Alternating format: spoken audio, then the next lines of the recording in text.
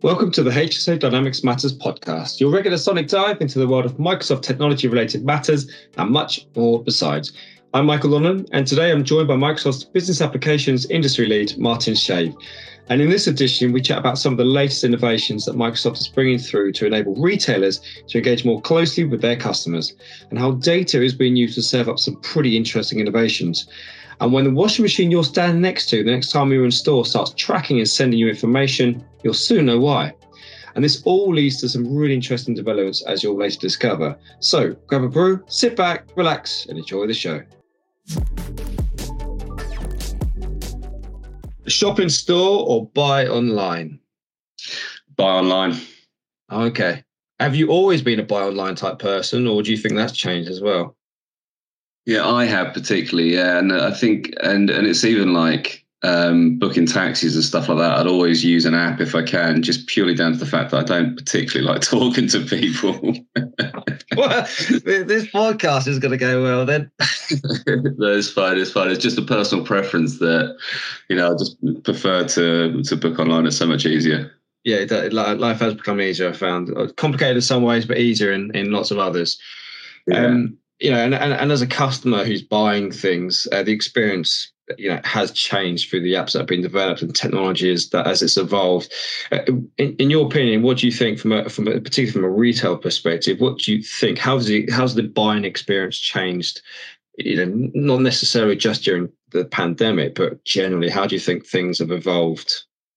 Yeah, so that shift to online obviously accelerated down to the fact that shops weren't open, but with that had to come a little bit of innovation as well, because quite frankly, a lot of retailers are specialist retailers, and to be able to provide a service or a specialist retail experience just through doing an e-commerce site is almost impossible. So we've had quite a few instances where that's been wrapped around with other technologies to try and make the experience slightly different. And if you think about a car dealership as an example, that is essentially retail. But you can buy a car online, but you want to get the feeling of the experience and the trim and all that kind of thing. And we've started to see mixed reality come into these kind of organizations where you can see the car with your trim that you're selected on your desktop, on your desk, maybe through your mobile phone or whatever the mechanism is that you've got at home. Yeah. And that kind of technology has changed the experience slightly from just being an e-commerce site to something a little bit more interactive. Do you think more organizations are there's a lot of talk about gearing towards this whole on the online experience. It's been exacerbated by COVID, but do you think there's always going to be that need for kind of a mix of things? So you talk about that mixed reality, but people do actually still want to touch, feel, and sometimes smell the things before they buy them. Yeah, I do, and I think one of the benefits for a retailer, not necessarily the customer, but for the retailer of transacting online, is you get much more of a footprint about the customer as well, and then you're able to know a little bit more about them, be able to personalize more of the experience as well for them, and personalization is quite critical to that. And I think one of the things when we start going back into stores is we're going to need to work out how to help our customers, the retailers, not the end customer, how to capture insight into their customers who actually step into the stores themselves. And we're seeing like beacon technology and things like that, and apps on your phone. So you're pretty much opting in as soon as you get the retailer's app on your phone to capturing this kind of information, now being stored against a unified customer profile. And that is the biggest change actually that I've seen in the last year to 18 months is capturing everything that we know about the customer and then actually doing something with it. Is that being one of the, is that still one of the challenges? Is that a big challenge for retailers still trying to get hold of that, trying to capture information and use it? Well, getting hold of it is a big challenge, but actually making it usable is another big challenge. I think a lot of retailers are now coming around to the fact that they need to have a unified customer profile. Right. Yeah. But it's actually the information that they capture in it, the vision of what they're able to capture or able to do with it is still quite limited. And so, web activity is the common one. Adobe have been doing this for years, of course, that kind of capturing of where you browse, what you look at, all that kind of stuff. What you bought, transactional stuff's really easy. But then, is there the ability, if you've got an app on the phone for a fashion retailer and you go into their store, and if you stand at, looking at a particular row of clothes, can you capture proximity data about this customer stood here for 5 minutes looking at, this particular fashion item, whatever it is. And that's where the real gold dust comes into it.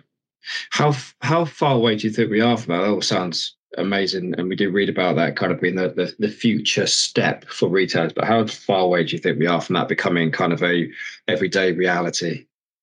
Yeah, I guess it's down to how innovative the customers are, and COVID won't help with this, because you see a lot of desire within CIOs, CTOs of retailers to want to transform and want to do this kind of thing. But there's always the risk of investing now, and especially when your stores haven't been open, and the future outlook over the next 18 months is pretty uncertain as well. So I guess it's more about the investment. I think that the technology's there. We could do it today, but I guess it's how innovative the retailers want to get.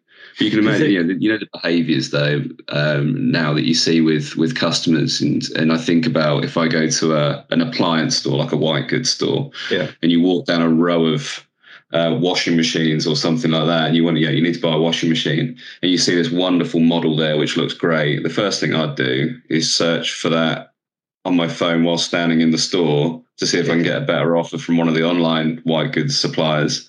And then you look at it and think, well, yeah, maybe. Well, this is the version, or the version previous to the one I'm looking at, but actually it's a washing machine, so I don't really care that I'm going to spend 60 quid less on last year's model. How do you think retailers can combat that? Because I think most of the people listening to this podcast probably do exactly the same. I know I do. Yeah. How can they combat that kind of activity?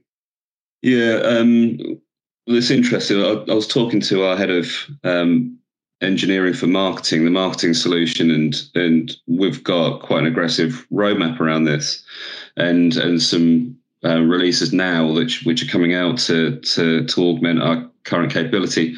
And there's basically 3 stages to marketing. The first one is that kind of traditional, just scattergun everybody. The second one is a bit about the customer, so kind of nurture them a little bit. But where we're going to in the future marketing is what they call in the moment marketing. Okay. So you have this principle that at the point of engagement, whatever that engagement is, you should know exactly how to target and offer something personalized to that exact customer. So you can imagine if you're loitering in front of a Zanussi washing machine, and you've been stood there searching on your phone for a few minutes, but you're still stood there, the proximity data knows you're there. That can trigger an action to say this customer normally spends time in our store but actually hasn't bought anything from us in a long time. So perhaps he's buying from somewhere else. As predicting behavior, and then within seconds, literally seconds, it can pump out a personalized offer to that particular customer whilst they're standing in store to treat them, or that invitation to treat, to actually make the purchase there and then. So that's the kind of thing that you could do to combat it. That sounds really advanced, and that sounds really clever. What tools of Microsoft bringing out to facilitate that? Is it the part of the commerce platform now, or is there other things that are supporting it?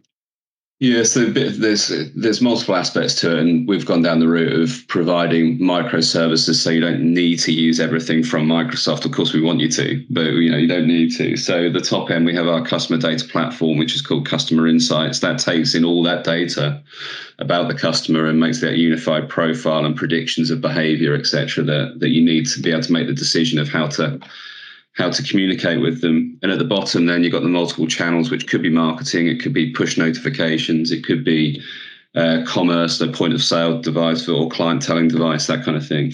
The key bit's the middle bit, and this is what engineering have announced recently at our Ignite conference, is customer journey orchestration, which then basically makes that intelligent decision of how to tackle, how to connect with that customer at that particular point in time. So it uses the intelligence of the Microsoft platform to make those decisions in an automated way within seconds to get that message out to the customer. The focus for retail technology is being able to easily capture everything we know about the customer and then do something with it. Now, capturing information in the first instance is hurdle one, and this in itself remains a barrier for many retailers and organizations in general. But then you have the second challenge, which is once you have this information, once you have the data, what do you then do with it? How do you get value from it? And many retailers are coming around to the need to create what's called a unified customer profile, because this then allows them to make use of some of the more advanced technologies, such as beacons and proximity apps, which then use information they know about the customer to trigger online engagements, such as special offers. Now, the focus is not on improving store engagement, and it's not really about improving your e-commerce platform and the experience. It's about thinking about these things together as a unified strategy, because in thinking about these things together, that's where a retailer can give value to the customer. I hope you enjoyed the podcast. You can find out more interesting conversations at www.hso.com/dynamics-matters. Do check it out. And until next time, take care of yourselves.